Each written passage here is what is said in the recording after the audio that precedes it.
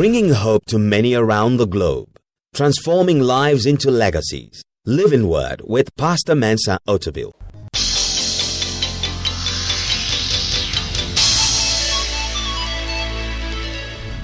And now, today's word. My message is titled, Nothing Missing. Turn to somebody and tell them, nothing missing. I don't know what you're going through, but I came here this morning to announce to you that nothing missing. God is bringing you to the expected end. God is working all the pieces of your life together, and He is arranging everything to bring you to the point of destiny. In this message, we'll be exploring God's rule in the affairs of men. We're going to discover that God rules in the affairs of men. We'll see how God uses unlimited options to bring us into alignment with His will.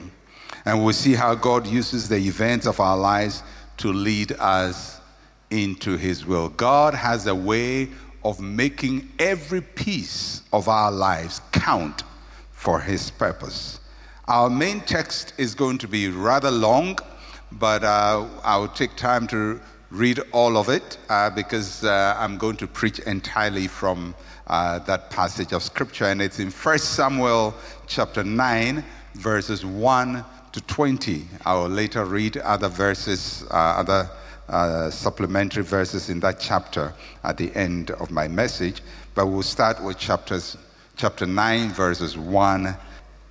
1 Samuel chapter 9, verse 1 to 20. And this passage basically speaks about how God arranged to bring Saul to the point where he will be anointed king of Israel. And we read from verse 1. There was a man of Benjamin whose name was Kish, the son of Abiel, the son of Zerah, of the sons of Bechorath, the son of Aphia, a Benjamite, a mighty man of power. And he had a choice and handsome son whose name was Saul. There was not a more handsome person than he among the children of Israel. From his shoulders upward, he was taller than any of the people. Now the donkeys of Kish, Saul's father, were lost. And Kish said to his son Saul, "Please take one of the servants with you and arise, go and look for the donkeys." So he passed through the mountains of Ephraim and through the land of Shalisha, but they did not find them.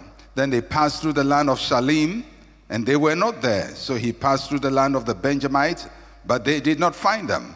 And when they had come to the land of Zuph, Saul said to his servant who was with him, "Come, let us return, lest my father cease carrying about the donkeys and become worried about us." And he said to him, "Look now, there is in this city a man of God, and he is an honorable man. On all that he says surely comes to pass. So let us go there. Perhaps he can show us the way that we should go." Then Saul said to his servant, "But look, if we go, what shall we bring the man? For the bread in our vessels is all gone, and there is no present to bring the man of God.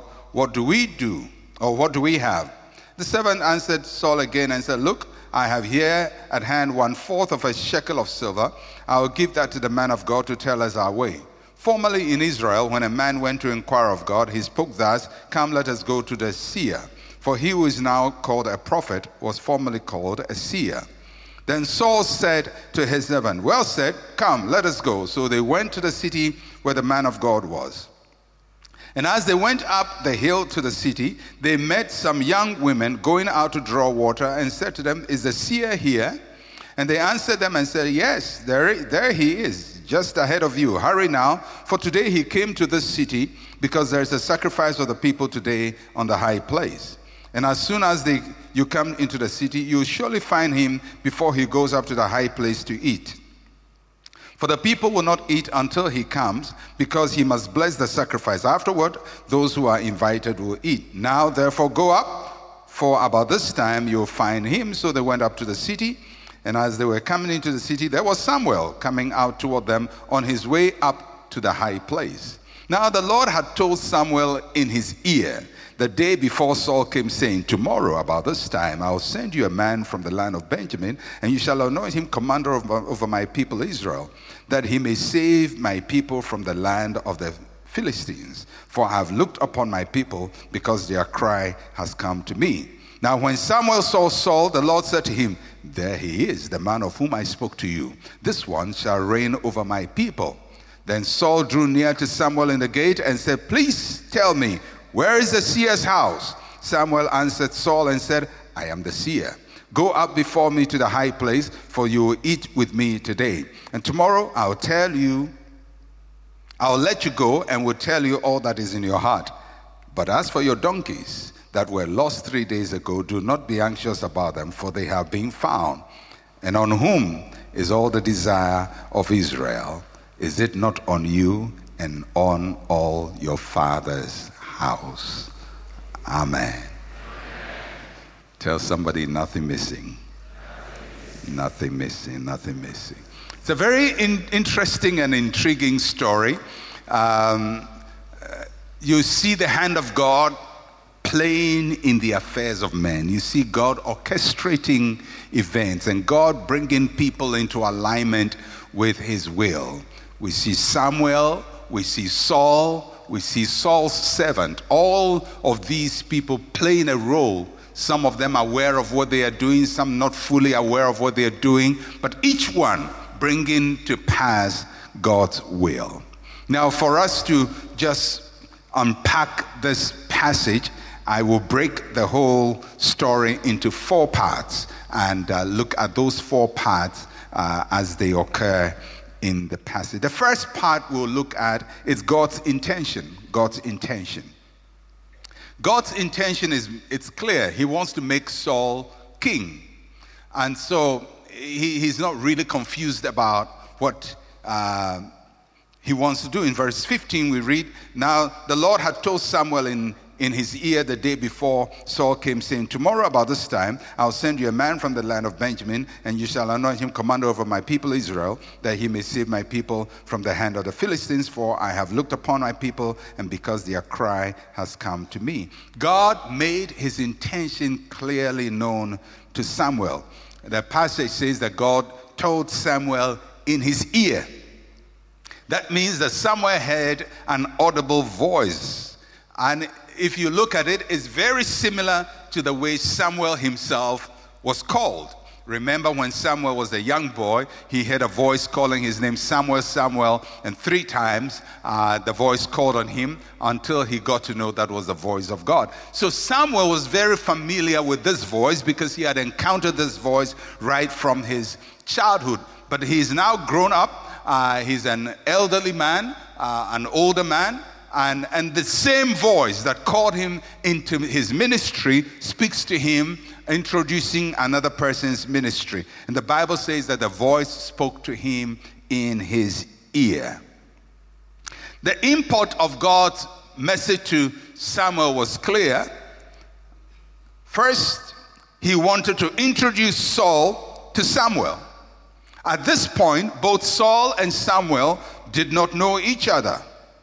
Samuel did not know of Saul, and Saul didn't have a personal encounter of Samuel. He might have heard of Samuel because Samuel was a prophet of the land. He was the judge of Israel at that time, and he moved through all the various tribes and all the various kingdoms. So he might have heard of him, but there was no Facebook at that time. There was no Instagram. There was no internet. And so you may have heard of somebody, but you never know how he looks like. And the news would be very scanty. So he might have heard that there was a prophet called Samuel, but had no idea how he looked like.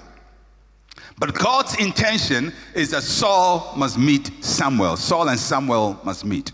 And not only that, God wanted to show Saul that there was a new direction in his life, that he was embarking on a new direction. Saul had no idea that his life is about to take a new turn. So God's intention is to let Saul know that there's a new purpose for him, there's a new agenda for his life. And thirdly, God's intention was to use Samuel to anoint Saul as king of Israel. And he stated it very clearly, I want to bring Saul your way, and you anoint him as king. And fourthly, God's intention was to use Saul to deliver Israel from the hand of the Philistines. Both Samuel and Saul have an assignment from God. Each one's assignment required the other person. Saul needs Samuel, Samuel needs Saul. Because without Saul, there's no one to anoint. Without Samuel, there's nobody to do the anointing. So they have to meet somehow for each one of them to fulfill their assignment. And they don't know each other. Saul needs Samuel. Samuel needs Saul. God needs a king. And something has to happen for all of these things to come together. So, how does God bring Saul and Samuel together? How does God make it work that people who don't know each other but need each other will meet? So he starts a process. And the process is very interesting.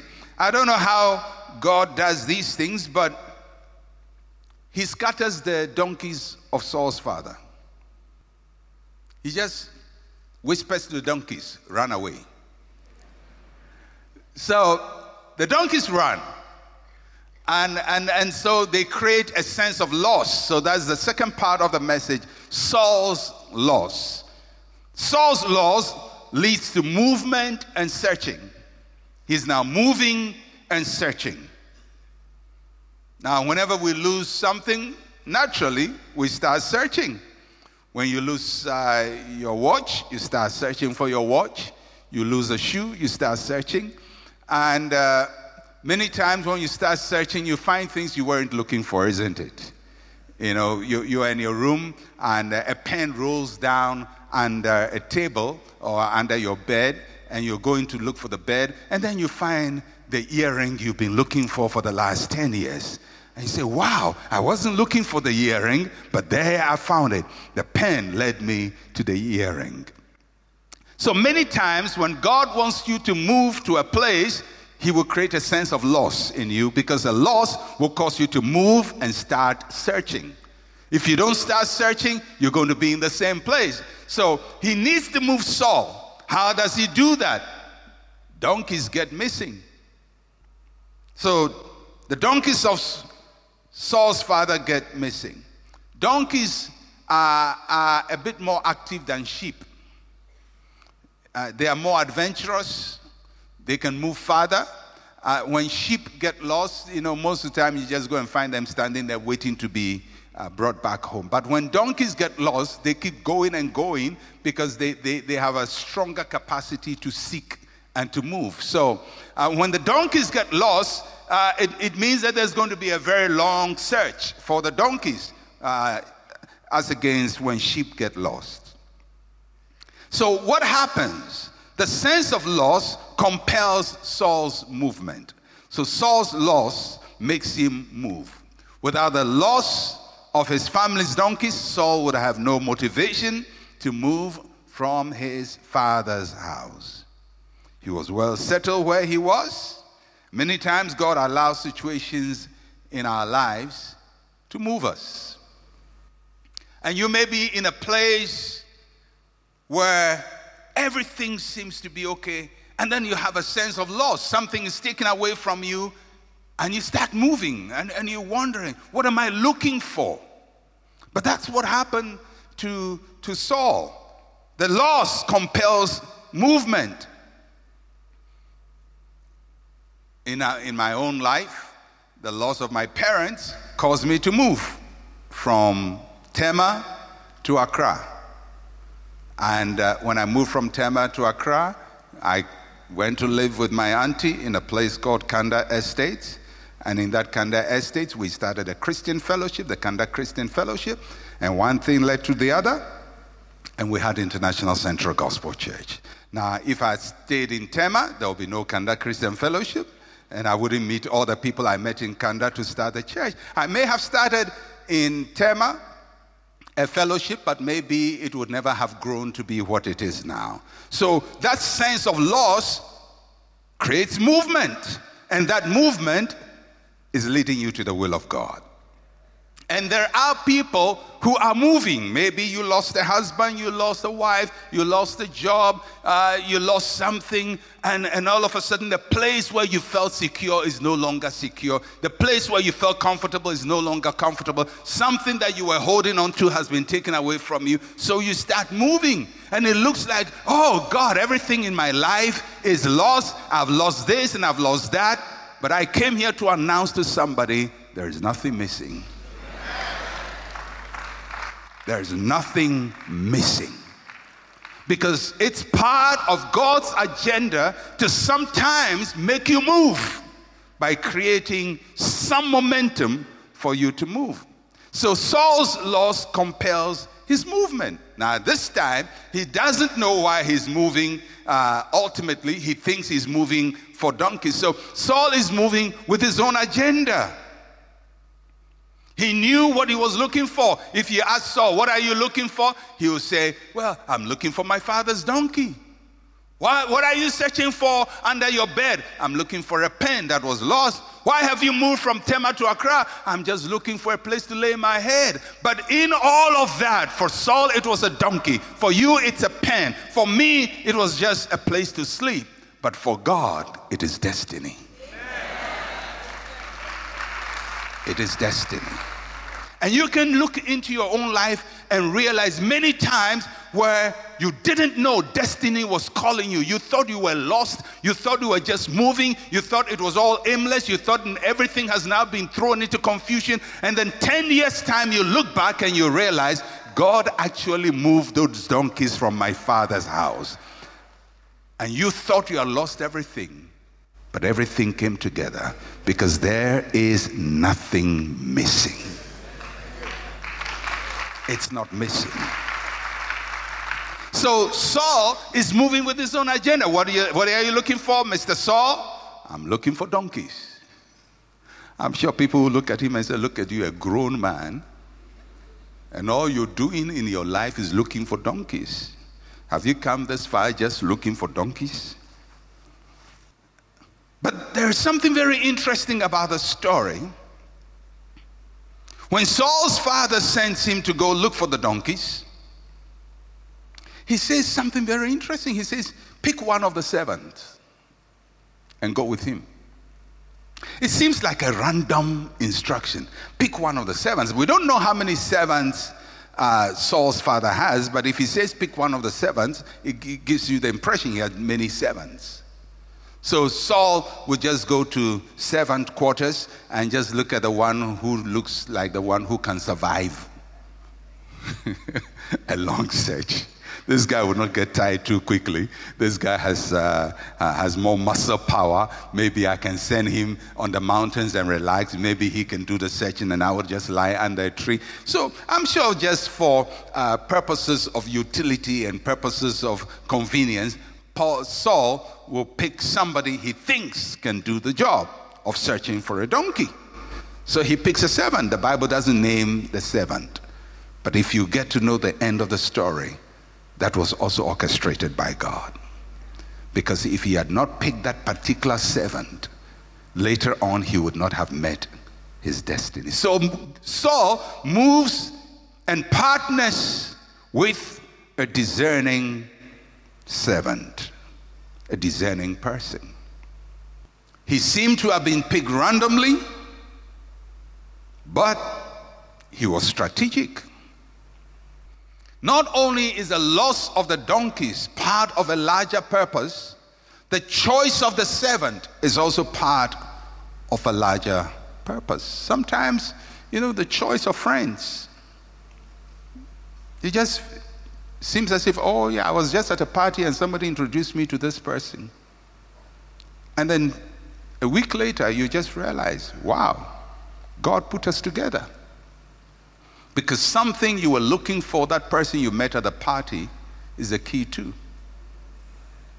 Or you sat in a plane and you conversed with somebody, thank God you were not nasty. And then next 2 weeks you went to an office looking for something to be done for you, and the person you saw on the plane is sitting down there. It's called divine appointment.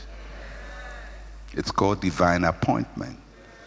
And there are random people that God is bringing your way every day. There are random people that God is connecting you with. There are random people that God is opening your life to. It looked like a random servant. But this servant was critical to Saul's destiny. We'll find out later. So critical. But for him, Saul would have missed his destiny. But it looked like random. Just pick one of the servants. And he picked one of the servants. And that servant becomes critical to his destiny. Now, sometimes you say, so how should I really pick these things? You don't control them. You don't go around saying, I think that one will lead me to my destiny. Have you noticed many times people you think will help you let you down? You say, oh, I know him, I know he will help you. And when you're in trouble, you say, whoa, I didn't know that some friends are like that. Oh, yeah. God sometimes wants to teach us not ever to trust in man or the arm of flesh. It seems random. Just trust him every day. Trust him every day. Walk with him every day. He'll bring people your way. It may be somebody sitting by you in church today. Somebody you see after church today. Somebody you see tomorrow. Somebody you meet somewhere. It looks like a random meeting. But it is part of God's purpose for your life. And never ever think that your life is just moving automatically by yourself. There are people God is bringing your way to orchestrate your life to bring you to his expected end. And don't ever think, oh, I'm here alone. I have nobody. Nobody helps me. God is your helper. The Lord is your helper. The Lord is your helper. And he will help you, and he will guide you, and he will direct you. So we see God's intention is clear. Saul must be made king. I have to bring him into contact with Samuel. How does he do it? Donkeys are lost. What's the result? Saul starts moving. He picks along a random servant. So at this point in time, if you were in Saul's shoes, you think, oh, what a life. What's going on in my life? I'm just having a fun, and all of a sudden, I am relocated. Third part, Saul's journey. Saul's journey is made up of searching without results. If you read it, it's a litany of failure. So he passed through the mountains of Ephraim and through the land of Shalisha, but they did not find them. Then they passed through the land of Shalim, and they were not there. Then he passed through the land of the Benjamites, but they did not find them. And when they came to the land of Zuph, Saul said to his servant who was with him, come, let us return. Now, if you are looking at that story, it's almost like a lot of movement with no result. A lot of activities with nothing to show for, because everywhere he goes, there is no result. He's not getting what he's looking for. He can't find the donkeys. There are some of you looking for donkeys, and for so long you haven't found the donkeys. I don't know what donkey you've been running after. Maybe you are looking for the big donkey, money donkey. Oh yeah, that's a big one. That's a big donkey. It's a double-decker donkey. And sometimes you go looking for this big donkey and you never find him. And some are finding the donkey called husband. That's also another big one. It's not as big as the money one, but it's a sizable one, medium-sized donkey. And you go from place to place and place to place and place to place. You can't find. And some are looking for the wife donkey, almost similar size to the husband donkey. And you can't find. And some are looking for a job donkey or happiness donkey. Whatever it is, you say, oh, I need this in my life. I need to be secure. I need to have safety. But you don't seem to find it. Now, if you look at the journey of Saul, he went through 5 places, and I'm going to walk through the 5 places he went through. The first, he started his journey from Ephraim or Ephraim. Ephraim is the place of fruitfulness. So that's where he started from. That's where his base is. He's in a fruitful place. Seems things are reasonably doing well for him. Looks like everything is getting on well until the donkeys disappear. So he starts from Ephraim and goes through the next place he goes through is Shalisha. Shalisha is a place of valleys. And specifically, there are 3 valleys in Shalisha. The name Shalisha is almost means repetition. So he goes through one valley, comes out, and then another valley, another valley. So if you are in Shalisha, you say, I'm not making progress. All I'm doing is, it seems as if I'm going up, then I go down. Looks like I'm going up, I go down. Looks up, going up, go down. He's moving into valleys, into depression, into disappointment. He comes out from one valley, and he says, I'm free now. Next valley, Shalisha. Then he goes through and comes out, another valley. So he's having repetition of disappointments and going up and coming down and going up and coming down and going up and coming down. 3 times unlucky. 3 times a failure. 3 times nothing happening. 3 times disappointed. Now, if you're looking for that donkey and you go through those 3 times, sometimes you just say, let me just forget about donkeys for the meantime. So he comes out from Shalisha, and you think, wow, finally the days of valleys are over. He enters Shalim. Shalim is a place of jackals or jackals. It represents a wilderness and a place of mockery. Jackals or jackals are known to laugh. They don't laugh, but their sound sounds like laughter. And when you go through Shalim, it's almost as if everybody's laughing at you. You are in the wilderness, you just come from the valley, and now everywhere you turn, there is mockery. Somebody's made up a story about you. They say, hey, this lady too, she has suffered, oh. And they will tell your story. And they don't tell it with honor, they tell it with mockery. And you wear nice shoes, they say, we know what she's looking for. You're moving with a man, they make mockery. Next time you do your hair, they're making mockery. This time you're going trying to make a business deal, people are laughing at you. Because when you are in Shalim, people now begin to say, this guy never achieves what he's looking for. And there are mockers. And one of the painful things of life is to be in trouble and hear people laugh. And sometimes the people laughing are people who shouldn't be laughing. For several reasons. Because they themselves are in Shalim.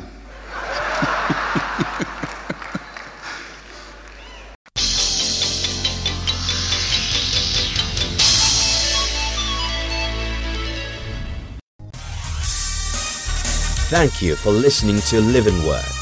To interact with Pastor Mensa Otabil, like his page on Facebook. Follow him on Twitter @Mensa Otabil. Email otabil@centralgospel.com or call +233 302 688 000.